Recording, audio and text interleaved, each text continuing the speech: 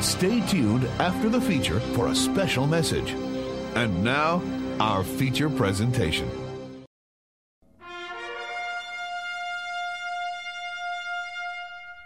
The U.S. Bicentennial.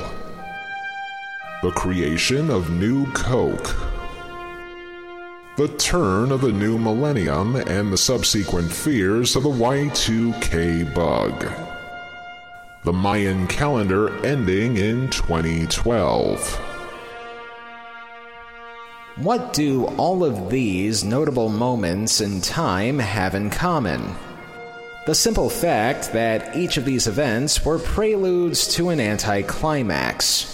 Not that every single one of these were bad moments, just overhyped.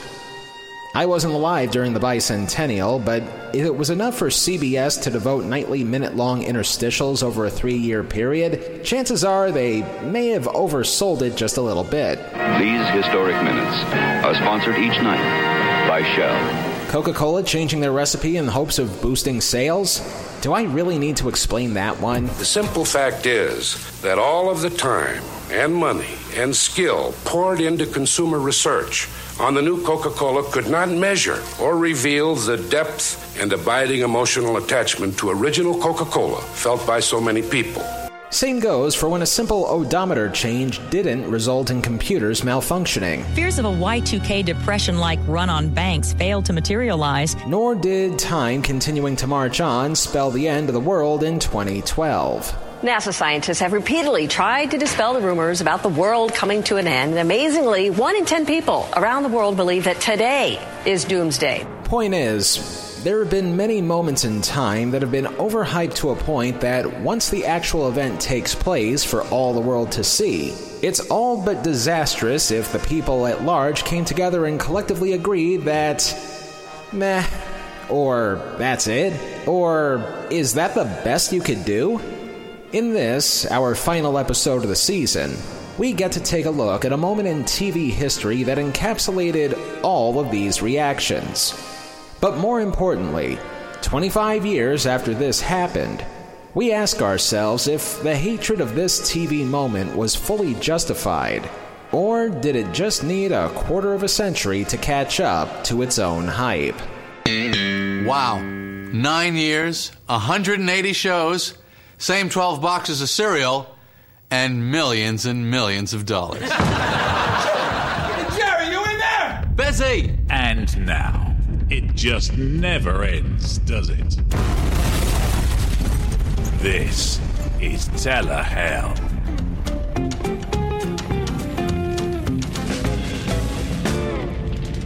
The year is 1981, and 2 New York-born and bred comedians are seeking their fortune on the West Coast.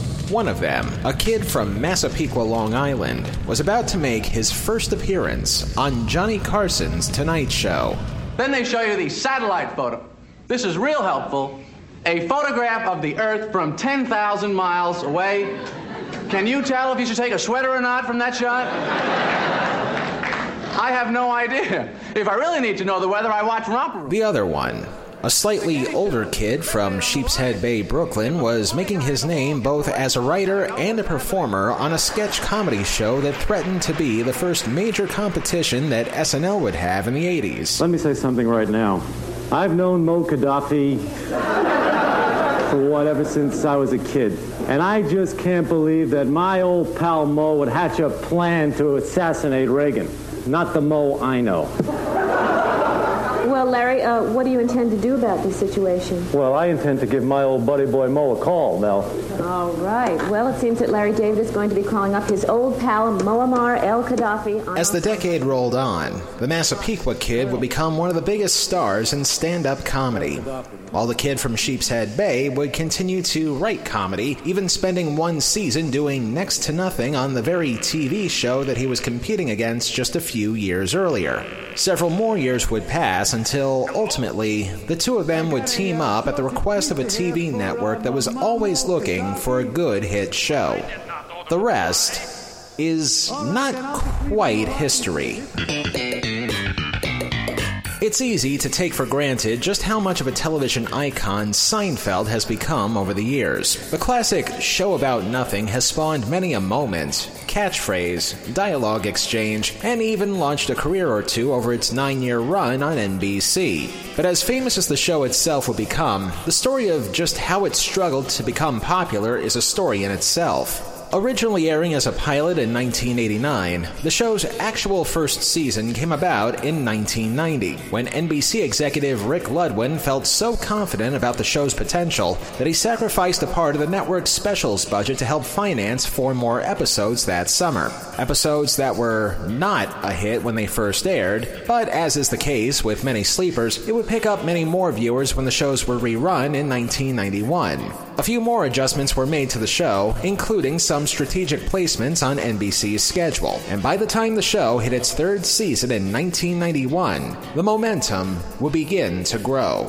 First as the 43rd highest-ranked show on television that year, then 25th by 1992, vaulting to 3rd place in 93, and then becoming the number 1 show on television in 1995. Good things do come to those who wait. From there, everything else that happened with the show was just gravy, constantly jumping back and forth between being ranked 1st or 2nd place in a given week. The show's popularity just kept climbing with seemingly no end in sight.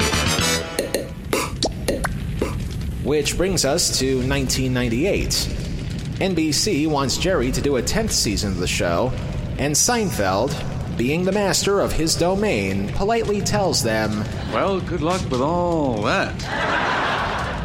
And just like that, Jerry Seinfeld both intentionally and unintentionally activated a time bomb.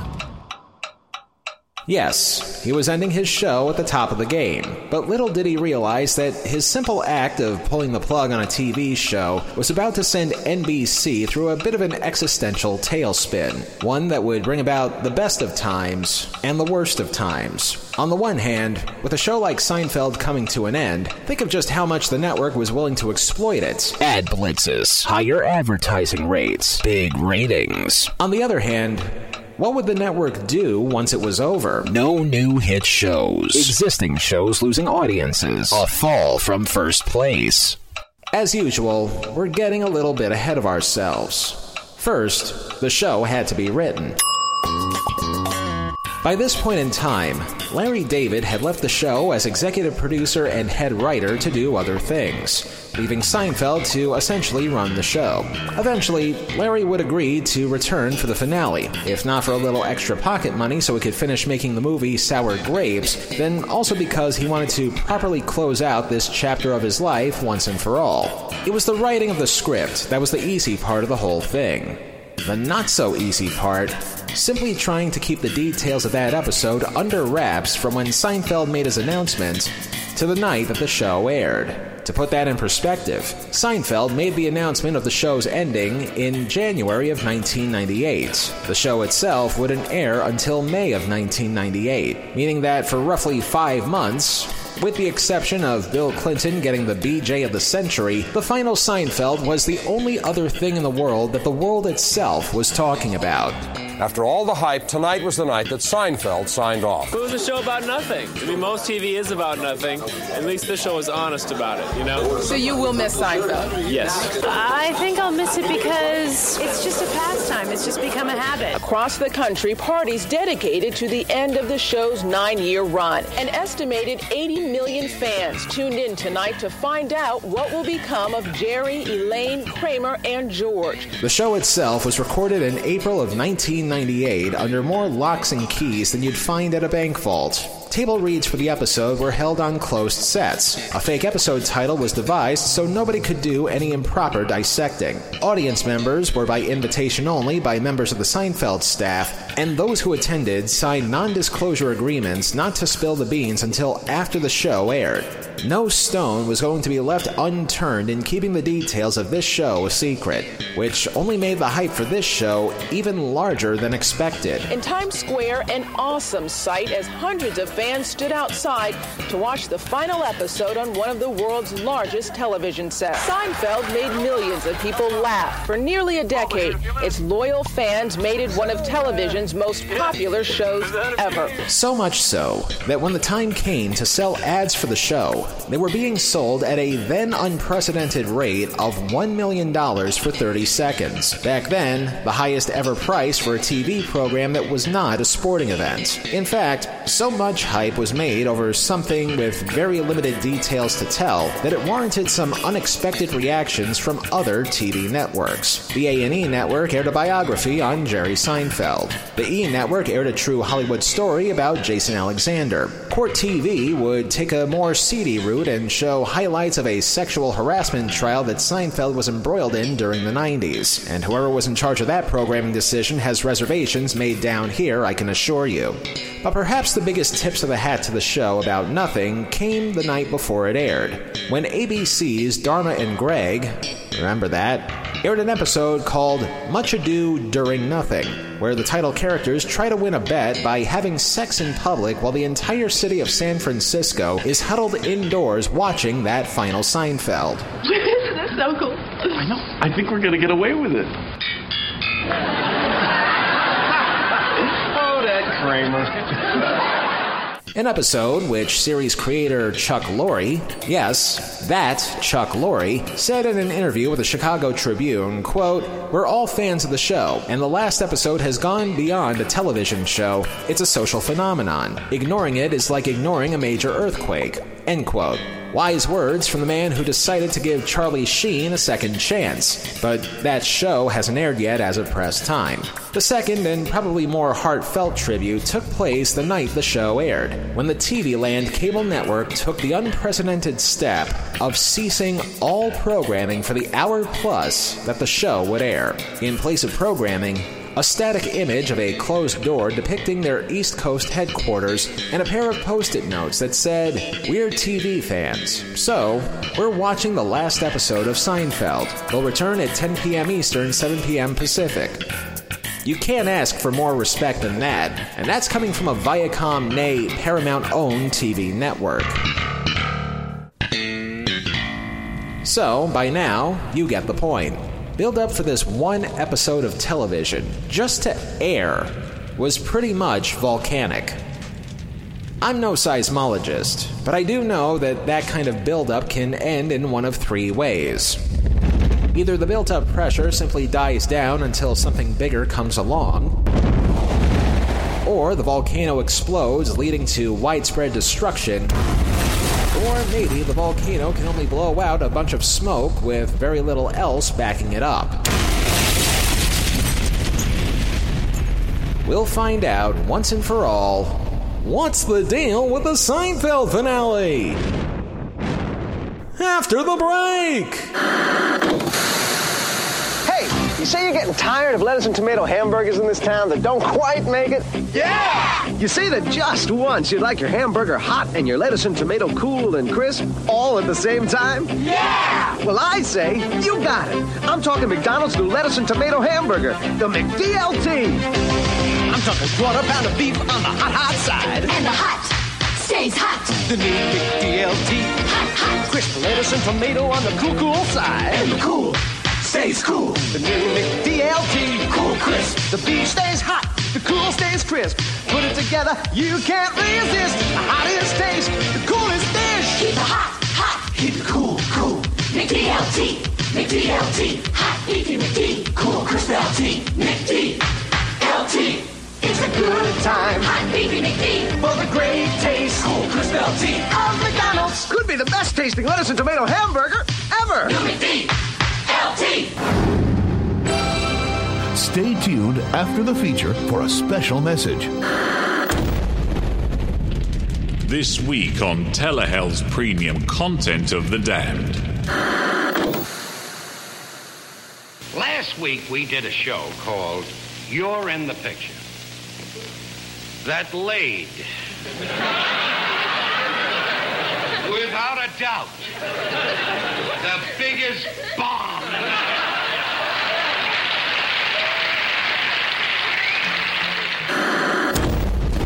The only way to listen to Telehell's premium content of The Damned is by becoming a patron at patreon.com/Telehell podcast. For just a few bucks a month, you can listen to our premium content and get some swag along the way. Once again, that's patreon.com/Telehell podcast. Now at new low prices. And now, back to this week's torture.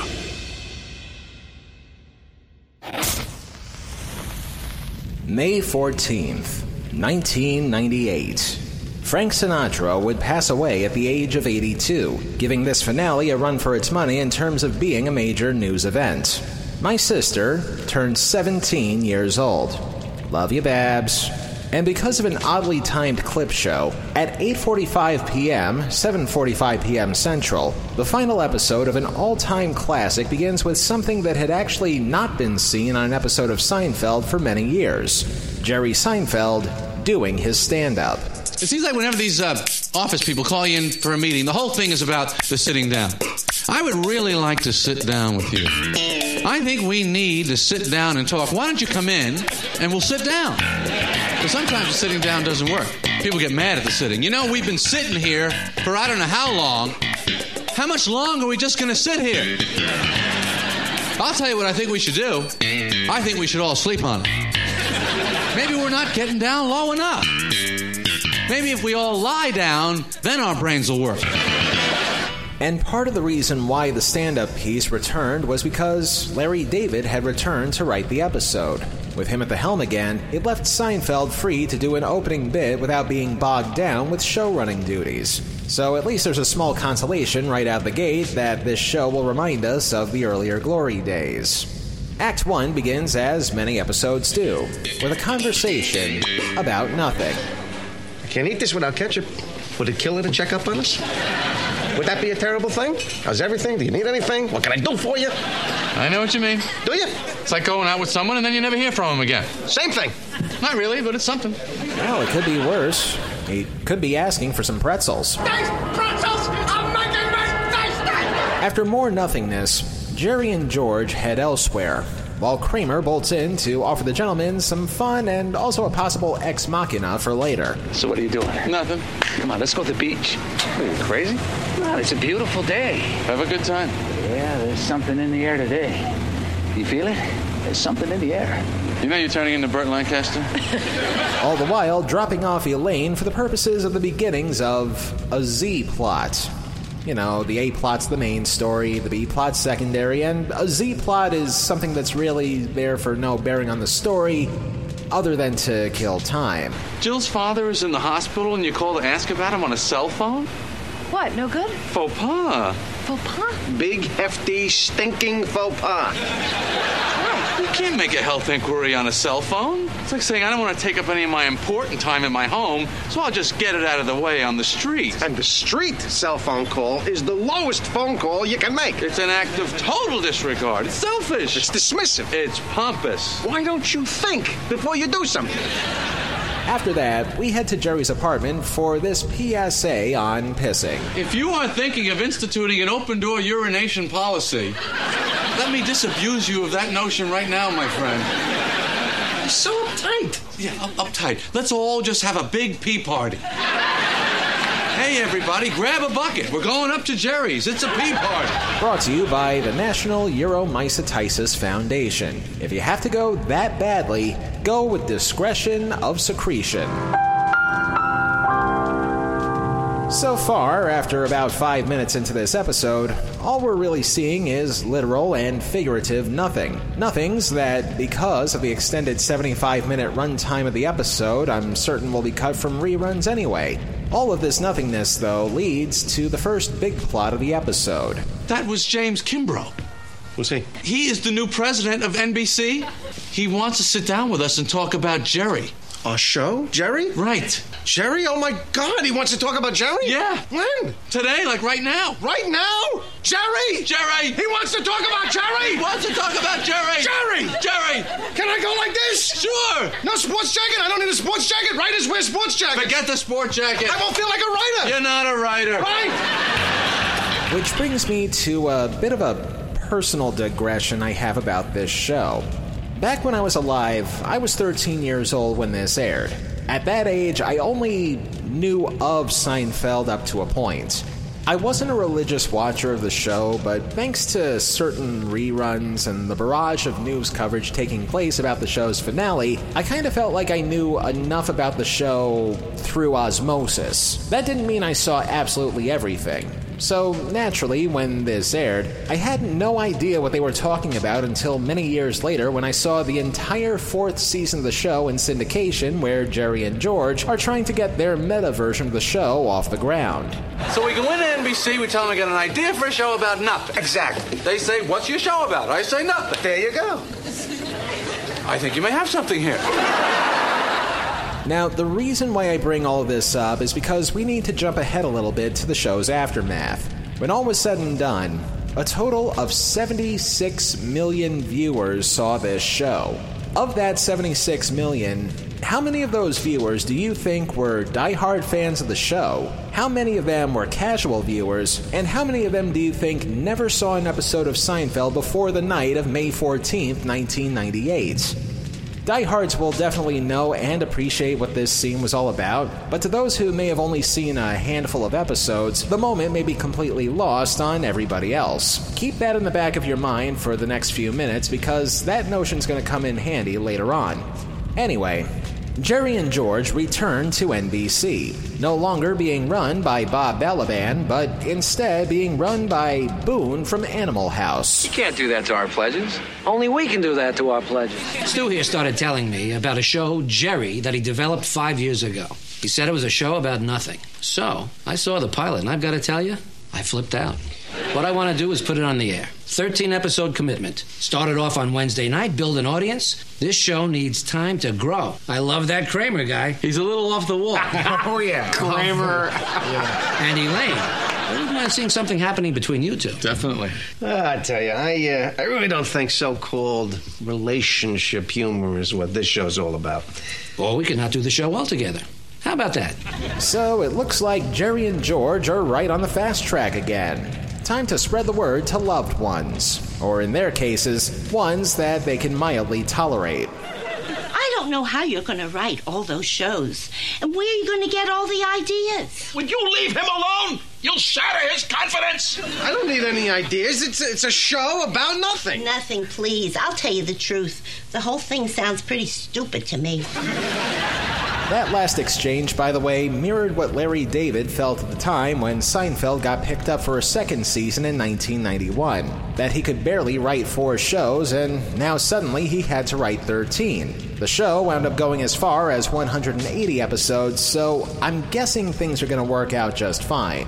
And it gets even finer, as NBC dishes out some of the perks of working there just as Kramer barges into Jerry's apartment for the 389th and final time.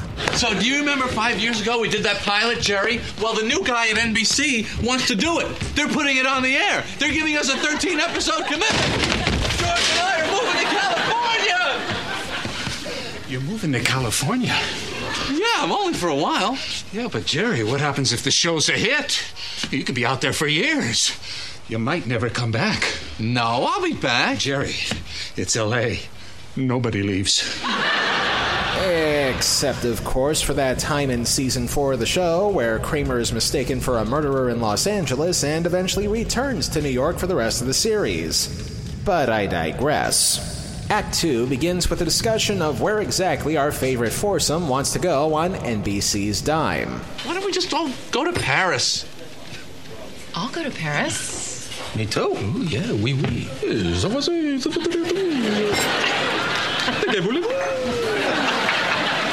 that's it. It's settled. We're going to Paris. Yeah! So, Paris it is, and... Hello, Jerry. Hello, Newman. Oh, hold it. It's very infrequent when I get to make bows of respect, but let's pause for just a moment to appreciate what I believe may be the best performance that actor Wayne Knight has ever and will ever give, whether it's as Newman or anybody else he would play on TV over the next few years. Take it away, sir. Take me! Take me! Oh, forget it. Pull yourself together. You're making me sick. Be a man. All right. But hear me and hear me well. The day will come. Oh, yes. Mark my words, Seinfeld. Your day of reckoning is coming when an evil wind will blow through your little play world and wipe that smug smile off your face. And I'll be there in all my glory, watching as it all comes crumbling down.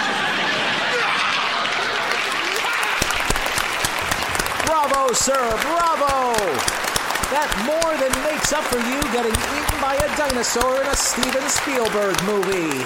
He gets spit on and eaten and chewed up by that little dinosaur guy. NBC delicious. So now it's off to the airport, where the Manhattanite Four get ready to take off. Unfortunately, George being George, he just has to find something to complain about, doesn't he? I'm sorry, I have to say I'm a little disappointed. I thought it would be a lot nicer. You're complaining about a private jet? You think this is the plane that Ted Danson gets? Ted Danson is not even on the network anymore. Still, I bet when they gave him a plane, it was a lot nicer than this one. Will you shut up? Don't worry. He'd returned to NBC in the 21st century not once, but twice, and I'm pretty sure avionic technology would improve greatly by then. But go on. Please, continue to complain about your free trip paid by a multi-billion-dollar TV network. This is a real piece of junk. I don't even feel safe on this thing. I have a good mind to write a letter to Mr. Kim. You're not writing any letters! So, while we're paying no neverminds to biting the hand that feeds you, earlier in the show, Kramer goes to the beach for no particular reason. When he returned, he got a slight case of swimmer's ear, a case that I'm certain will have no adverse effect on anybody, and... Crazy, what are you doing? You still got water in your ear. I can't get rid of it. Maybe it leaked inside my brain. Kramer, would you stop that? It's not safe to be jumping up and down on a plane. I gotta get it out. I can't take this anymore. Kramer, don't be fooling around up here! Hey, get the hell out of here. What was that? Oh, my goodness. What is that noise? What is that noise? What the hell did you do? What's my nose? Oh, my God. What's going on? Kramer! It was an accident! I told you to stop what the happened! Oh, my God. We're going down. We're going to die. Just what I was doing, Christ! I told you God wouldn't let me be successful! Is this how it ends? It can't! It can't end like this! I'm ready! Glory! Hallelujah! They bought their tickets. They knew what they were getting into. I say, let them crash. And as everybody braces for the worst, what better time than now to get a few things off various chests, starting with this callback to one of the most popular episodes of the show ever. Jerry, can you hear me? Yeah! There's something I have to tell you. What? What is it? I cheated in the contest. What? The contest! I cheated! Why? Because I'm a cheater! I had to tell you. Ray, I won! Followed immediately to a sort of callback to an even earlier episode than that. Jerry, I gotta tell you something, too. Elaine, I've got something I want to say to you. No, me first. All right. Jerry, I'm always... Hey, what's going on? We're straightening out. What is the big deal? We go in there, we're in there for a while, and then we come back out of here. It's not complicated. It's almost stupid if we didn't. It's moronic. Absurd. Straighten out! Straighten out! I don't know what you're celebrating for, Kramer. You started it. So now we land in a small town called Latham, Massachusetts. A town which, shock of shocks, doesn't really exist.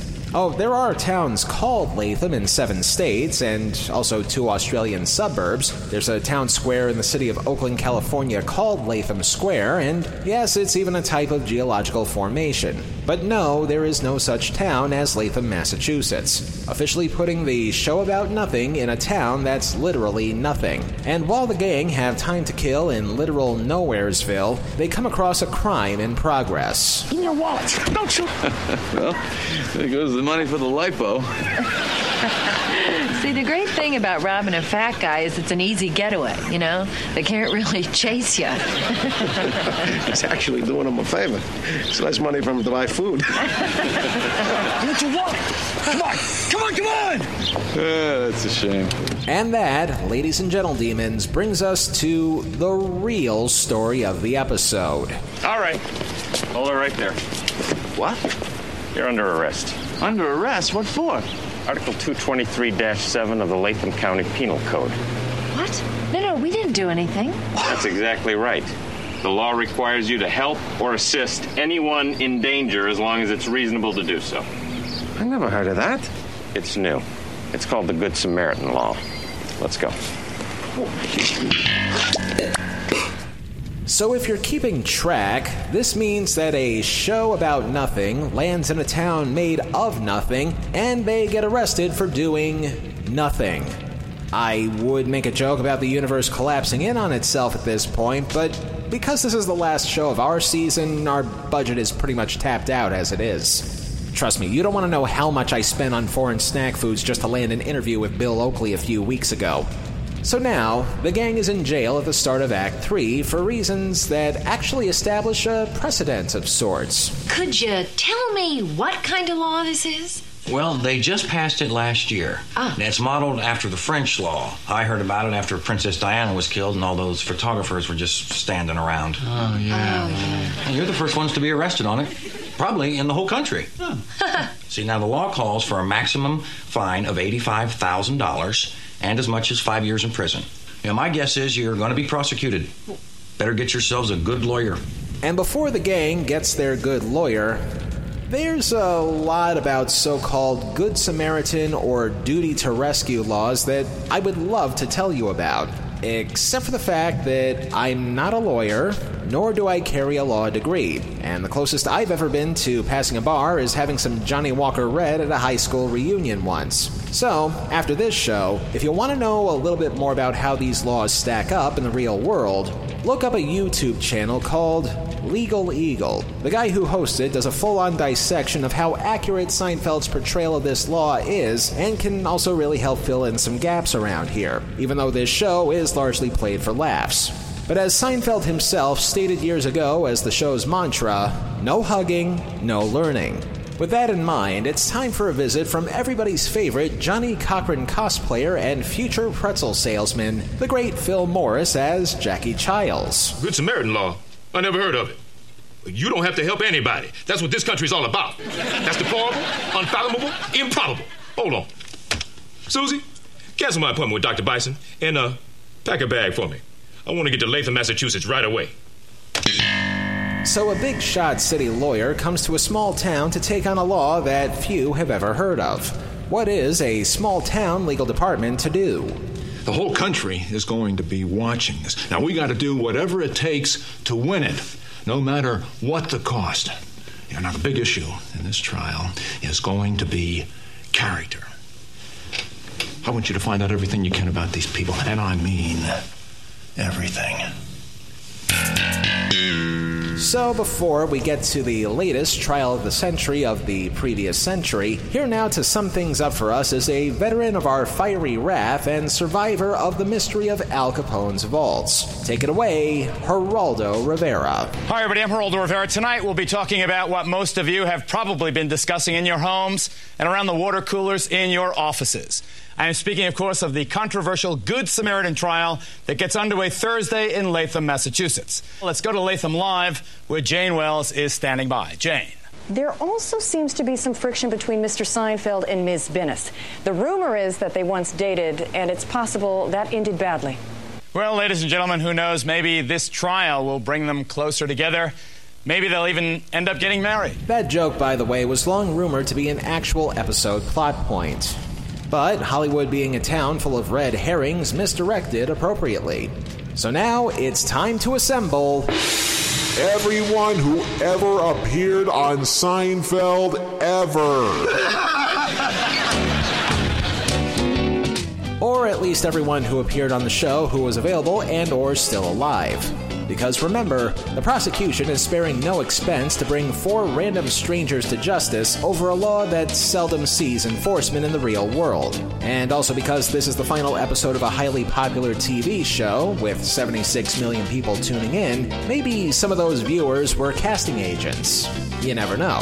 So, after a little trial prep, the trial starts with a hopefully good omen/series callback. 4th District County Court, Latham, Massachusetts is now in session. The Honorable Judge Arthur Vandelay presiding. Vandelay? The judge's name is Vandelay? Vander who? Jerry, did you hear that? Yeah. I think that's a good sign. Yeah, because that good sign worked so well before. Vandelay! Save it! No problem.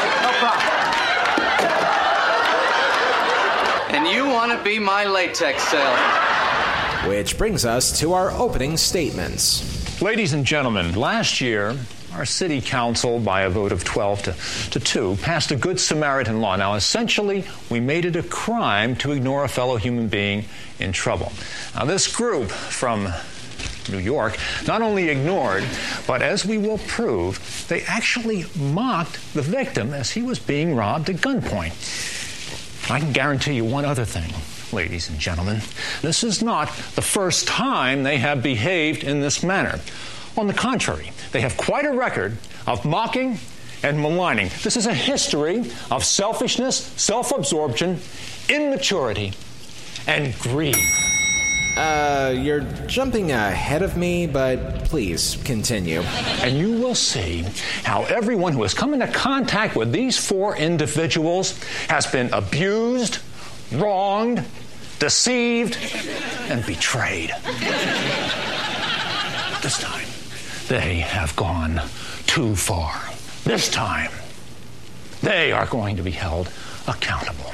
This time, they are the ones who will pay. And that, ladies and gentledemons, is pretty much the crux of Act 4 and also the rest of the episode. To parade out a collection of ghosts from episodes past to call back some of the show's greatest moments. Which I honestly wouldn't complain about, except for the fact that this series finale was preceded by a 45-minute clip show. I mean, there have been people invested in this show since day one back in 1989, and by and large it helped NBC pull in a boatload of revenue for themselves. But the least you can do is give those viewers who invested all that time into a 9-year run even the smallest iota of credit. Either that or Larry David really wanted to cash in a quick easy in, easy out paycheck, because that's all this back half of the show is. An excuse to play a reel of greatest hits, even though they were already treated to one an hour earlier. But that's just the cynical take on things. If you were a die-hard fan of the show, the callbacks at least were a treat, even though this unique moment in TV history is essentially being wasted on printing out residual checks. The prosecution has gone to great lengths and considerable cost to find these character witnesses. It is imperative that we establish this is not merely an isolated incident. It's part of a pattern of antisocial behavior that's been going on for years. Objection overruled. Thank you. I'll hear the witness. One positive thing I can say about this, however, at least it helps us speed things along, because there are things in this that chances are the millions and millions of people that have seen this episode have already seen. We've seen Jerry steal a marble ride from an old lady. Stop it! I want that ride, lady. Help! Someone help! Shut up, you old pig! We've seen the contest episode. I'm out. We've seen the Bubble Boy. Who invaded Spain in the 8th century? That's a joke. The Moors. Oh, no. I'm so sorry, it's the moops. The correct answer is the moops. We've seen Kramer selling a disabled person a used wheelchair. We've seen George's fiancée bite the big one from licking envelopes.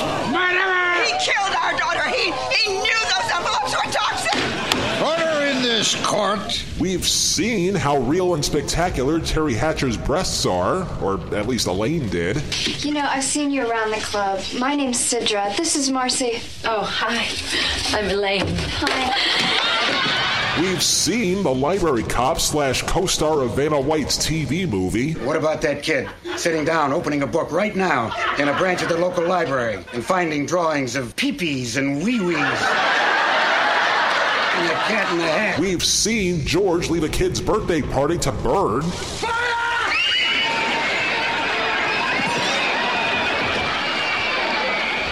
We've seen Jerry get busted for taking a leak in a parking lot. Why would I do it unless I was in mortal danger? I know it's against the law. I don't know. Because I could get uromycetitis poisoning and die. That's why. Brought to you once again by the National Uromycetitis Foundation. For if you don't have an empty plastic bottle on hand, just try not to be seen when you do your business. The parade of memory lapses continues, such as the time Kramer dressed as a pimp. You just cost me some money. Cool it, lady. The time when Seinfeld was convinced to wear a puffy shirt. You're gonna be the first pirate. But I don't want to be a pirate. And as long as Larry David is writing this episode, why not have him voice George Steinbrenner for old time's sake? And one little problem, though. What was that? He was a communist. Because they come like a big, juicy steak. And with time running short, let's do a rapid fire of more memories. Cockfighting? Cockfighting. Sponges. And I don't mean the kind you clean your tub with. They're for sex. She exposed her nipple. How did she try to kill you? She tried to smother me with a pillow. And of course, what would anything Seinfeld related be without bringing up the soup Nazi? You want bread? Yes, please. $3. What? No soup for you.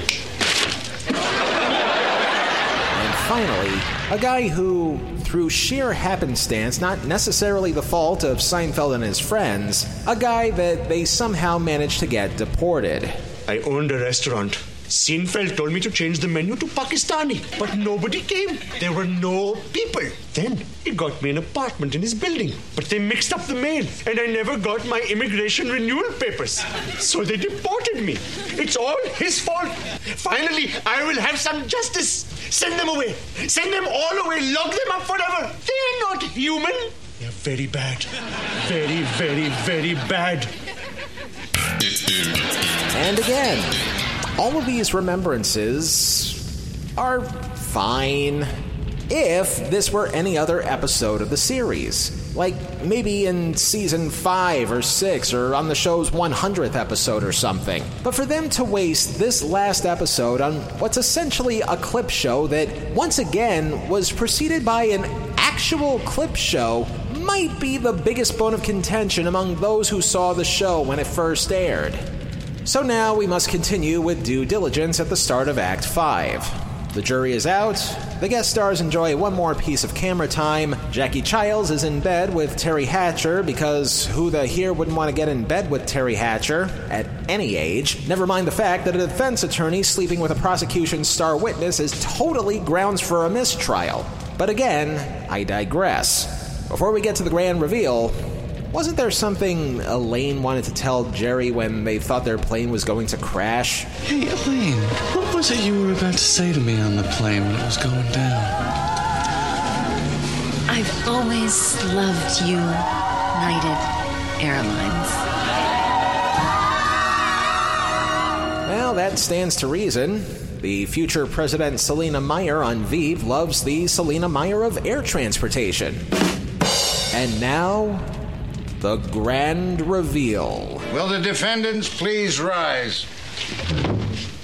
And how do you find with respect to the charge of criminal indifference? We find the defendants guilty. Okay. One other digression I need to make, and then I promise that's it for the year. When this first aired, many people were upset that the Seinfeld gang got punished for what they did, and that they wound up in jail for a 1-year sentence because of it, even though there are enough legal loopholes to drive a cruise ship through. Frankly, I don't understand why there was such an outrage to that. Yes, Good Samaritan / duty to report laws are questionable to enforce, and once again, I invite you to look up Legal Eagle's video on YouTube for all the details on that, but it's not like these were all good people to begin with. Granted, their sociopathy was played up for laughs, but quite honestly, this episode showed only the tip of the iceberg when it came to just how sociopathic they could be at times, no matter how accidental or intentional. Look at any work of fiction, and you'll see that sociopathic behavior will mostly, if not always, lead to one's comeuppance in the end. Truthfully and honestly, the gang got what they deserved here, but because people are so accustomed to seeing so-called Hollywood endings all over the place, seeing a comedy end on a downer note and then becoming a perennial entry in worst TV finales of all time can certainly rub people the wrong way, especially those who invested that much time into watching it. I don't think this is a perfect ending by any means, but it's still a fair one in terms of storytelling. These characters spend 9 years getting away with figurative murder, and now they have to pay for it, even though they likely got sprung on a technicality anyway. Again, please watch Legal Eagle's video on the Seinfeld finale. It'll make a lot of sense, I promise. So now, before we go, the gang is led to their holding cell to contemplate the future and also wrap up some of those Z-plots. If I called Jill from prison, you think that would make up for the other ones? Sure. Because you only get one call. The prison call is like the king of calls. I think that would be a very nice gesture.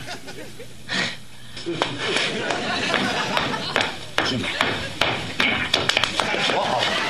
I got it. It's out. Again, huh? Oh, boy, what a relief. See, now, to me, that button is in the worst possible spot. Really? Oh, yeah. The second button is the key button. It literally makes or breaks the shirt. Look at it. It's too high. It's in no man's land. Haven't we had this conversation before? You think? I think we have. Yeah, maybe we have. Indeed they have. For that was the first conversation that Jerry and George had in the pilot episode then known as the Seinfeld Chronicles. See, now, to me, that button's in the worst possible spot. The second button literally makes or breaks the shirt. Look at it. It's too high. You do, of course, try on when you buy. Yes, it was purple. I liked it. I don't actually recall considering the button. Oh, you don't recall? No, not at this time.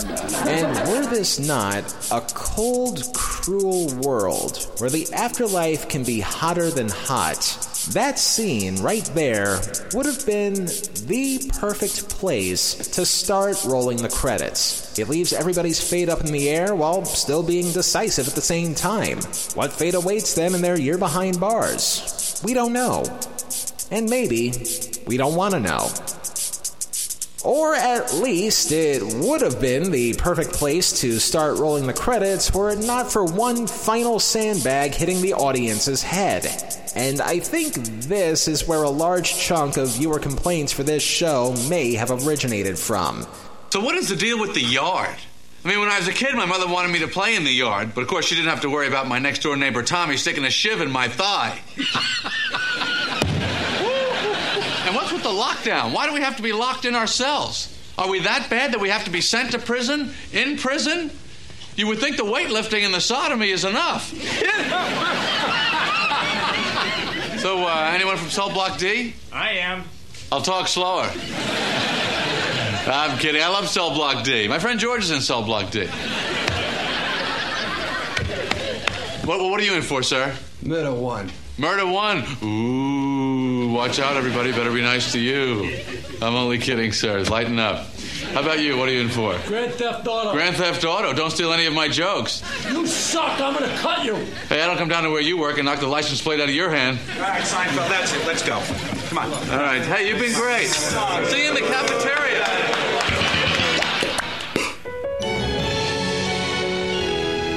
Now, There are reasons why this final tag took place. The biggest of which was because after viewing the original cut of the episode, both Larry David and Jerry Seinfeld thought that the closing shot of the foursome in their jail cell was too much of a downer. So, a few weeks after the show wrapped, they went ahead and filmed that scene in an effort to make a last-second mood lifter. And it was because of that mood lifter that an already questionable series finale not only became a punchline for years to come, but that this finale would cement itself among the ranks of the bicentennial, the launch of New Coke, Hands Across America, The Virtual Boy, and, as of 1998, the yet-to-happen Star Wars prequels, the Y2K panic, the 2012 panic, and the fucking Cats movie as one of the most overblown and overhyped and overrated events in American history. Leaving 76 million viewers wishing that they could throw their TVs out their windows SCTV style. Meanwhile, I can think of a better ledge, or 9 of them, to throw this finale off of. Limbo, lust, gluttony, greed, wrath, heresy, violence, treachery. For those expecting the show to end with a bang, critics thought it ended with more of a thud. Ken Tucker of Entertainment Weekly stated, quote, "Returning co-creator David turned spiteful, unforgiving moralist, making Jerry, George, Elaine, and Kramer pay for all their years of," and I'm quoting the late James Rebhorn's lawyer character, "selfishness, self-absorption, immaturity, and greed." No, don't ring for that just yet. Let me finish. Tucker goes on to say, quote, "David took the idea that these are essentially unlikable people and ran with it, mainly leaving out the jokes, but mostly retribution prevailed. It's as if David forgot that in nearly every episode invoked, the gang was made to suffer for whatever wrongdoing they committed. It's not as if Jerry got off scot-free for mugging that old woman for her marble rye, as if George didn't pay for going cheap on those wedding invitations. This crew led miserable lives, and we relished their exceptional pettiness. That they should be punished for all the vicarious fun we had at their expense is David's way of saying that we should never have made these cruel losers must-see worthy. From the episode's start to an ending that felt more like a Samuel Beckett first draft, the show's swan song was off-key and bloated. The best Seinfelds over 9 years were dark with the blackest of humor, but this episode's jokes were lame. Ultimately, Seinfeld and David's kiss-off was a hearty, "So long, suckers!" end quote. Tucker ultimately giving the show an episode rating of C-. As time marched on, the finale's place in TV history as a finale dud pretty much got cemented even further. The AV Club ranked it at number 2 among the list of the 10 worst finales of all time. Time magazine ranked it as number 6 on a list of anticipated finales, both good and not so good. And as time further marched on, even Seinfeld himself joined in on the sentiment. When he hosted SNL in 1999, he responded to the backlash by getting transferred to Oz Prison on HBO. Jerry Seinfeld. Pleasure to meet you. You a Hebrew? Yeah, but people don't seem to have a problem with it on a national level. While Curb Your Enthusiasm would devote its 7th season to essentially making a Seinfeld reunion that would hopefully do damage control. Kramer and I were all set to do this fake mugging, and you had to put all these ideas in his head that he was doing something wrong. Even when David Letterman retired in 2015 and he brought both Seinfeld and Julia Louis-Dreyfus on for a special top 10 list, Julia couldn't help it, albeit what she said was actually a line that was championed by Seinfeld himself. Thanks for letting me take part in another hugely disappointing series finale. And finally, in a 2021 interview with the Today Show, Seinfeld put the issue to rest, hopefully once and for all, by saying, quote, "I sometimes think we really shouldn't have done it. There was a lot of pressure on us at that time to do one big last show. But big is always bad in comedy. Comedy should be small and cheap and quick. That's why TV is always funnier than the movies. Because you don't have that much time and that much money." End quote. This resulted in an overhyped event that, thanks to said hype inflating itself, resulted in a gluttonous 75-minute runtime including commercials. A story that had more legal loopholes to jump through than a lawsuit against Ringling Brothers. So the case would have been likely thrown out due to a serious case of both judicial and legal fraud. Not to mention Jackie Chiles sleeping with a witness. Though not a flag raiser for lust, it would certainly and inadvertently cause judicial treachery in the real world. Plus, a resolution that left their characters in limbo, because I refuse to count the Curb Your Enthusiasm reunion episodes as canonical. Many of its viewers feeling wrathful that it didn't end in a better way. And all because NBC wanted to hype the shit out of it by milking things drier than the Dust Bowl while lighting their pockets with overinflated ad revenue in one last greedy attempt to exploit the success of their biggest show. Now you may ring it. But, to be fair, the network was probably going to need that money for the following season because once they lost the #1 show in television, the network certainly needed to adjust a little bit. Fortunately, they had a lot of other hit shows on the air in 1998, so they wouldn't face any immediate trauma. Give it 6 years' time, however, and suddenly the story gets a little darker. Now, as I mentioned before, the Emmys are being telecast on NBC this year. And as you may know, since I hosted 4 years ago, NBC's fortunes have changed. You see, back then we were #1, the #1 network. Now we're in the top 5.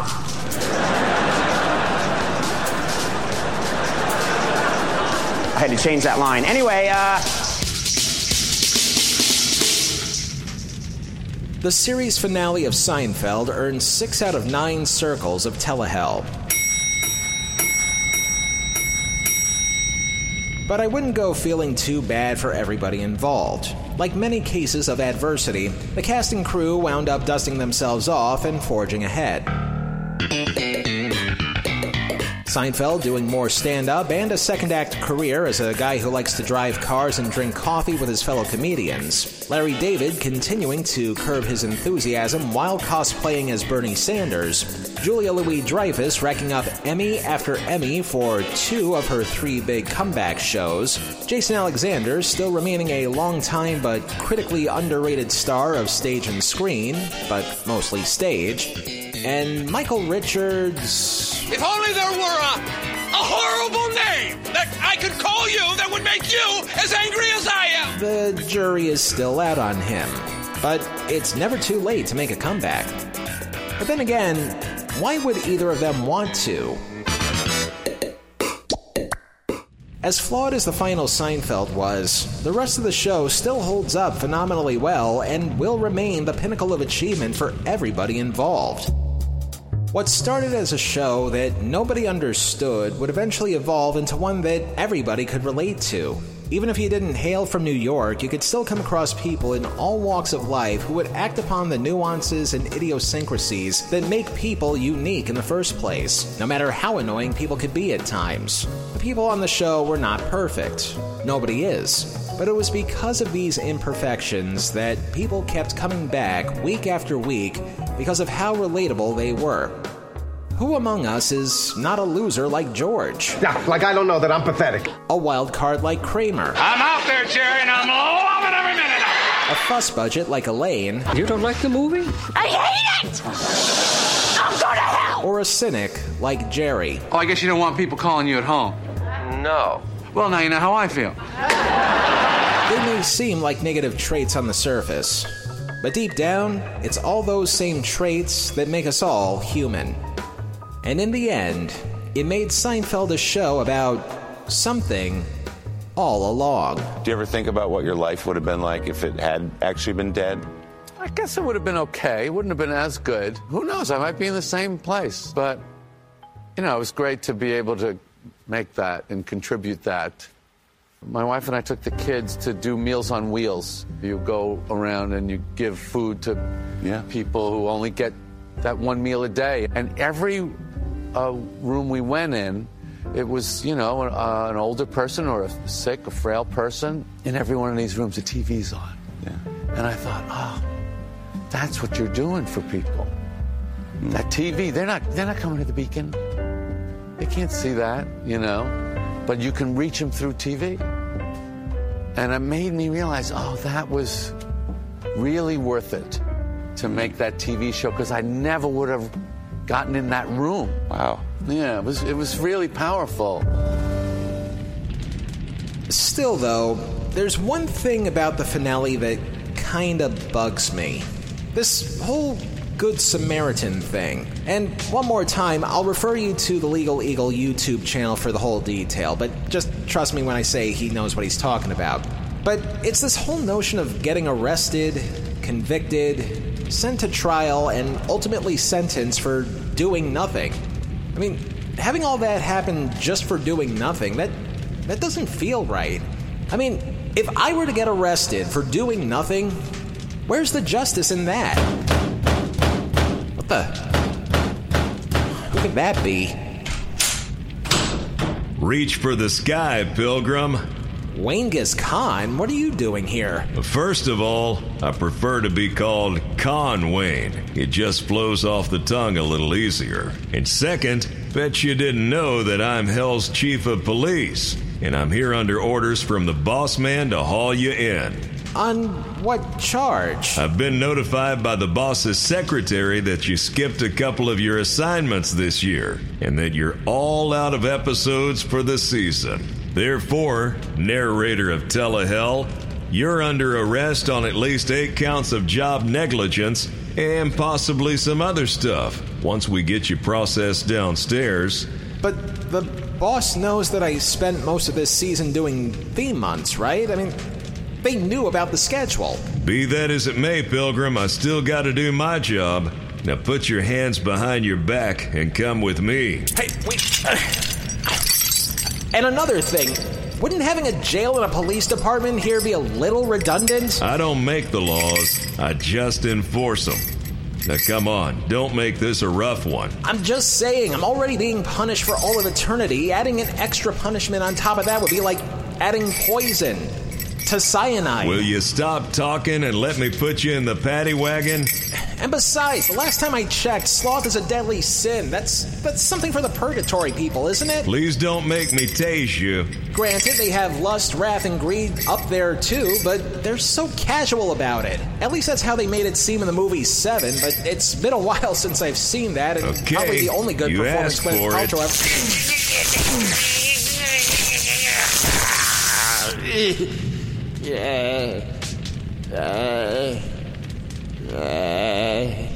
Some people will say anything to get out of trouble. Come on, Pilgrim. You've got a long trip ahead of you.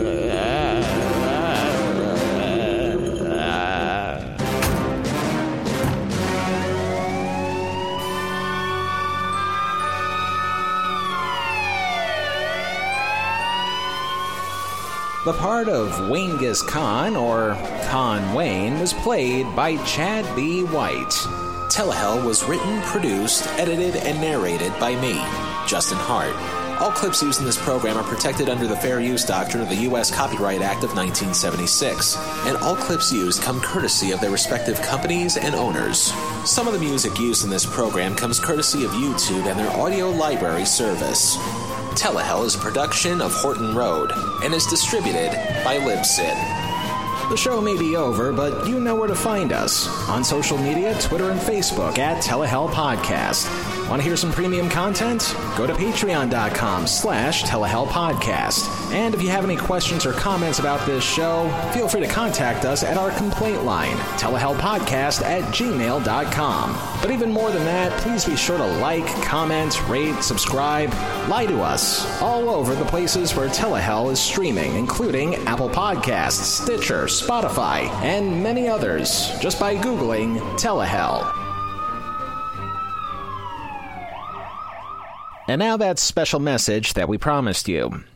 Before we go, we do have some housekeeping to take care of, and first and foremost, thanks to everybody who tuned into this season. We truly cannot do it without you, and that also goes double for our patrons at patreon.com/Telehell Podcast. You really do give us the extra pop that we need to sound good each and every time we do a show, so thank you very much to everybody, really. Now, as a reminder, we still have the matter of our 4th anniversary /50,000 downloads /charity episode, and we want to let you know that it's going to be taking place on July 9th. Same bat time, same bat places to stream. But there has been a last-minute change in the lineup. I know that for a while we've been saying that this episode's going to be a look at the 1987 show, The New Monkeys, which, by the way, was going to tie into our charity of choice this year, the World Wildlife Fund, aka the official WWF, and no, they have nothing to do with wrestling. That's a long story. While we are still going to be raising money for this charity on July 9th, the plans for the episode kinda sorta fell through. We were supposed to get a few special guests for the show, but unfortunately the plans just simply could not come together in the way that I wanted them to, so with that, we're going to do two things here.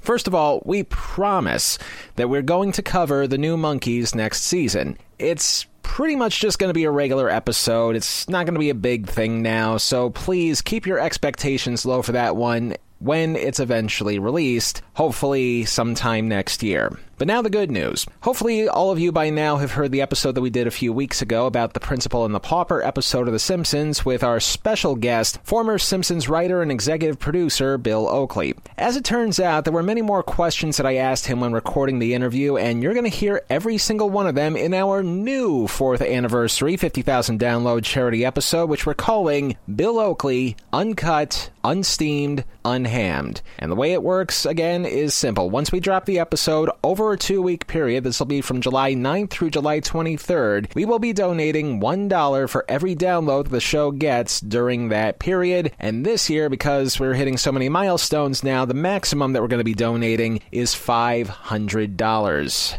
Again, $1 per download, July 9th through the 23rd. And we also have some eBay auctions coming up, proceeds once again benefiting the World Wildlife Fund. After that show, I'm going to be taking a slightly longer summer break than usual. Sort of a long story, but there's been a lot of things happening outside the podcast that's kind of been beyond my control, and I have a feeling it's going to wind up sucking up a lot of time. So I'm just going to tell you right now that yes, there is going to be a season 6. I just don't know when specifically at this point, but we will keep you updated. We will let you know if anything changes, but we will have a season 6. I promise you that. Of course, we're also still going to do things throughout the summer. We're going to bring some of our premium shows out from behind the paywall. We're going to do our annual recap show, and maybe even a 4th edition of Ask Telehell, where you get to ask us questions, and we'll try to answer them in some unique way. But other than that, I'm pretty much out of gas. So I gotta start some semblance of a vacation, and it's starting right now. So again, thank you all for listening this season, and we will meet again. I promise. Until then, if it's not in Telehell, it's not worth a damn. Now, if you'll excuse me, somebody's trying to wheel me out of here in a police car.